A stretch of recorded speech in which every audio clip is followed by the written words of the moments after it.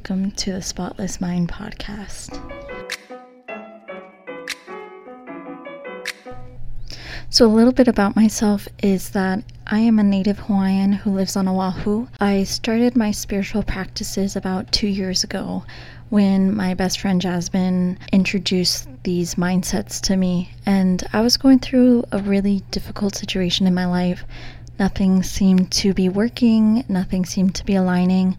I was always depressed, and just changing my mindset with these practices of spiritualism has helped my life tremendously in the past 2 years from a base level of myself and how I interact with people.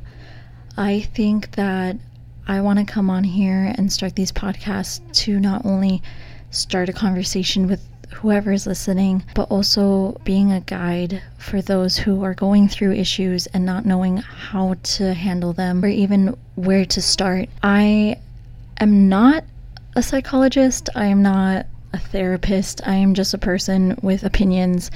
And I think if you want to take what I say with a grain of salt, you can. But if you want to just listen and at least start thinking differently, I hope this podcast finds you in that way. Throughout this Spotless Mind series, I'm going to be talking about mental health. I'm going to talk about journaling. I will talk about some Hawaiian practices and culture aspects that I think can help you as a person learn and deal with your inner self.